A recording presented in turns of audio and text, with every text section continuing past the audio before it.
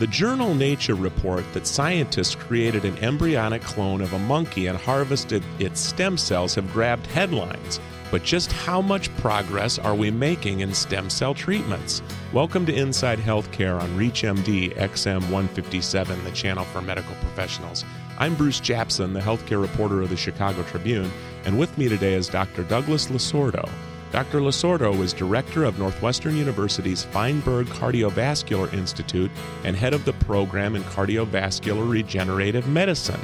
An internationally recognized cardiologist and physician scientist, Dr. Losordo conducts research in stem cell biology, tissue repair, and regeneration with a focus on developing therapies for cardiovascular disease. Previously, Dr. Losordo served Tufts University in Boston and St. Elizabeth's Medical Center as professor of medicine and chief of cardiovascular research, both respectively. He brought 15 members of his laboratory and clinical research team with him to Chicago and Northwestern, from where he joins us today. Dr. Losordo, welcome to Inside Healthcare on ReachMD. It's very nice to be with you, Bruce. Thank you so much for being with us. So tell us, you hear, and maybe I'm part to blame for this, being in the media, of all these stories about various stem cells and, are we going to be doing cloning or this and that? But really, there's some real progress being made out there. And if you could just kind of give us a lay of the land on what's going on out there. Well, sure, and it's a pleasure to do so. It is an exciting time in medicine, and I think the palpable excitement is due to the fact that we're starting to recognize that stem cells do offer a new way of repairing and possibly even regenerating tissue in ways that we really didn't ever think were possible before. Some of the headlines, such as the ones that you mentioned that have been grabbed, have been based on some very interesting science. But clinically, here in the hospital, for example, the work that's being done that is most exciting and most promising actually involves the use of patients' own stem cells, the stem cells that are contained in our own bodies that seem to have a natural ability to repair tissue after it's been damaged. And so there are some pretty exciting clinical trial results that have been reported just in the last year in cardiology, both from our group and others around the country and around the world, that have certainly done nothing to dampen enthusiasm for the field, and if anything are starting to elevate people's excitement and perhaps some of the expectations that we have for healing hearts in a way that we never thought was possible before. Well, could you give us some examples? I know you're an expert in heart care, for our listeners out there, and especially some primary care medical professionals who may not be as familiar with this, of exactly what's going on at different sites, and perhaps maybe they would be interested in referring some of their patients either in the areas of cancer or hearts or other areas. Sure. Most recently, we've completed a pilot study using patients' own stem cells collected from the circulation. The stem cell is referred to as a CD34 positive cell, which is a stem cell that has been used by the hematologists for many years as the cell for stem cell transplant, say to reconstitute the bone marrow after chemotherapy or radiation. But it turns out that that cell also appears to have some capabilities for repairing damaged blood vessels and improving circulation in people who've had heart attacks or heart failure. So our report suggested that the injection of these cells, the patient's own cells, into the heart muscle could improve circulation and reduce angina in patients who really were at the end of the therapeutic highway, if you will, who had exhausted all the possibilities of bypass surgery, angioplasty, and stenting. And these patients seem to get better with the injection of these stem cells, and so we're now in the midst of a nationwide 150-patient trial testing that strategy. And we're still recruiting a handful of patients. We've got most of the study subscribed at this point. We're also beginning a heart failure study using those same cells in patients who've had blocked arteries that result in heart failure that's not responsive to medications. And we're about to start that study in the next few weeks, and that will be a 70-patient trial ultimately when it's completed. Lastly, a group of patients that we're trying to address with a similar strategy are patients who've got blocked leg arteries resulting in pain or tissue breakdown, even in the early stages of gangrene, in which early evidence, again, suggests that by restoring the circulation using these stem cells that we may be able to salvage function and maybe even save some limbs in these patients. So all of these patients who are thought of as really end stage with no good options left are the candidates that we're looking for in these types of studies.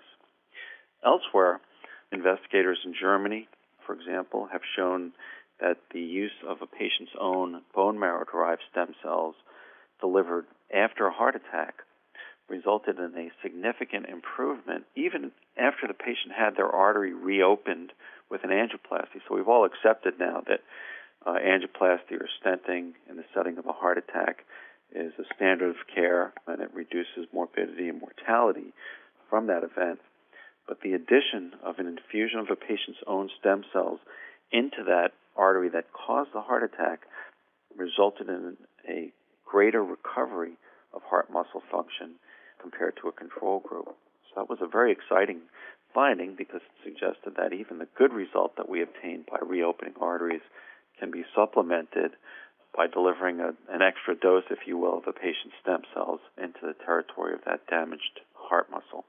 Well, this is very interesting. If you're just joining us, or even if you're new to our channel, you're listening to Inside Healthcare on ReachMD XM 157, the channel for medical professionals. I'm Bruce Japsen of the Chicago Tribune, your host, and with me is Dr. Douglas Losordo of Northwestern University's Feinberg School of Medicine, and we're talking about some of the efforts by Dr. Losordo and other researchers around the world that are making some real progress in stem cell research. This is not the stuff that you often read in the paper or on the nightly news about, early stage of whether something can be cloned or not. These are real efforts in stem cell research that are going on. And one of the interesting things, Dr. Losordo, I find is that you hear a lot about the political debate in Washington about whether there is going to be the use of embryonic stem cells. And no matter what people think of that issue, one side or the other, that's really a small amount of the stem cell research that's going on. And a lot of the research is in adult stem cells, and that's kind of where a lot of the excitement is. Isn't that the case? Well, it's absolutely the case, and I think you've raised a couple of good points. One is that certainly the study of embryonic stem cells has and will lead to discoveries about how stem cells behave, and there's plenty of scientific knowledge that can be gained. But in reality, as you point out, the real excitement about the clinical potential of stem cells, really virtually all of it, has been generated by the study of adult stem cells. And there's really not, to my knowledge, any debate about the use of adult stem cells. In our studies, we've used stem cells harvested from the patients themselves. And I think that also is one of the really exciting areas of this work, is the notion that our bodies, even the patients who have pretty advanced diseases, still seem to have a storehouse of these, we like to think of them as repair units, these stem cells that are capable of contributing significantly to the repair of tissue. Our approach has been to concentrate a dose of those cells into the damaged tissue, which does seem to make a difference. But the notion that our bodies are really capable of this auto-repair mechanism, if you will, is one of the things that has generated a lot of excitement. And as you point out, that is really where the abundance of data for clinical applications of stem cells has come from the adult stem cell field. And it, as I mentioned earlier, it really goes back to the early days of stem cell transplants by the hematologists and oncologists. That's a 30-year track record now of the use of really adult stem cells, in this case to replenish the bone marrow, and we're finding that those cells have other uses as well. Well, that also brings up an interesting point, because it's not just the academic setting where research is going on and where people can be involved, but if you talk about the oncology and hematology community, are there any issues with enough donors or enough people participating in trials is sometimes a problem in medical research today? Right. Well, so one of the, I think, advantages of this autologous approach that we're starting to develop is that there is a link, if you will, between the donor and the recipient. They're the same person. And so the motivation level tends to be quite high in terms of acquiring people who are interested in this. I think that the information that's been generated in the media has been helpful. in informing patients, at least about the excitement. Of course, they don't know the details of the research, but that's our job to inform them. So we're finding that unlike many situations in medicine where new clinical research, as you point out, is challenged to a certain extent by the willingness or interest in patients to participate, here I think we're finding it's a little bit of a different situation because of the information that's been out, and people's level of interest is a bit higher than we're accustomed to.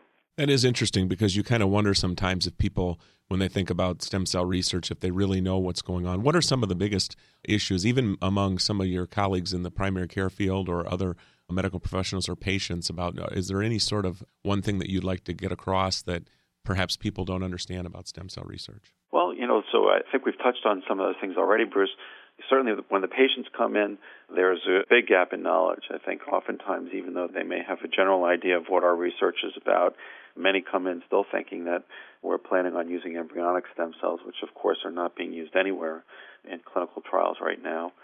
And I think also the idea of how we collect the stem cells is a bit unclear to the patients, how they're administered. All of these things are relatively straightforward. The stem cells that we use in our patients are collected through an intravenous line, which most patients are very familiar with. And the delivery technique for the leg disease is a direct injection into the leg muscle. So relatively straightforward approaches are being used. And it does, I think, surprise people to a certain extent that the technique can be as straightforward as it is. They're not going to have to be cut open or anything to get their stem cells. That's right. And the purification procedure that we're using to purify the stem cells is actually a clinically approved technology device that's manufactured by Baxter right up the road just outside of Chicago. And that's a big bonus as well, that we have a device that's already off the shelf that can be used to select these stem cells for treatment. Well, this has been great. Dr. Losordo, I want to thank you for being on the show. We have been discussing cardiovascular research, stem cell research, and there have been ways in this country where stem cells that you often hear about in a political debate or in some sort of early study involving cloning of animals or whatever, but in reality, there is real progress being made in stem cell research today, and Dr. Douglas Losordo at Northwestern University has been on the cutting edge of that.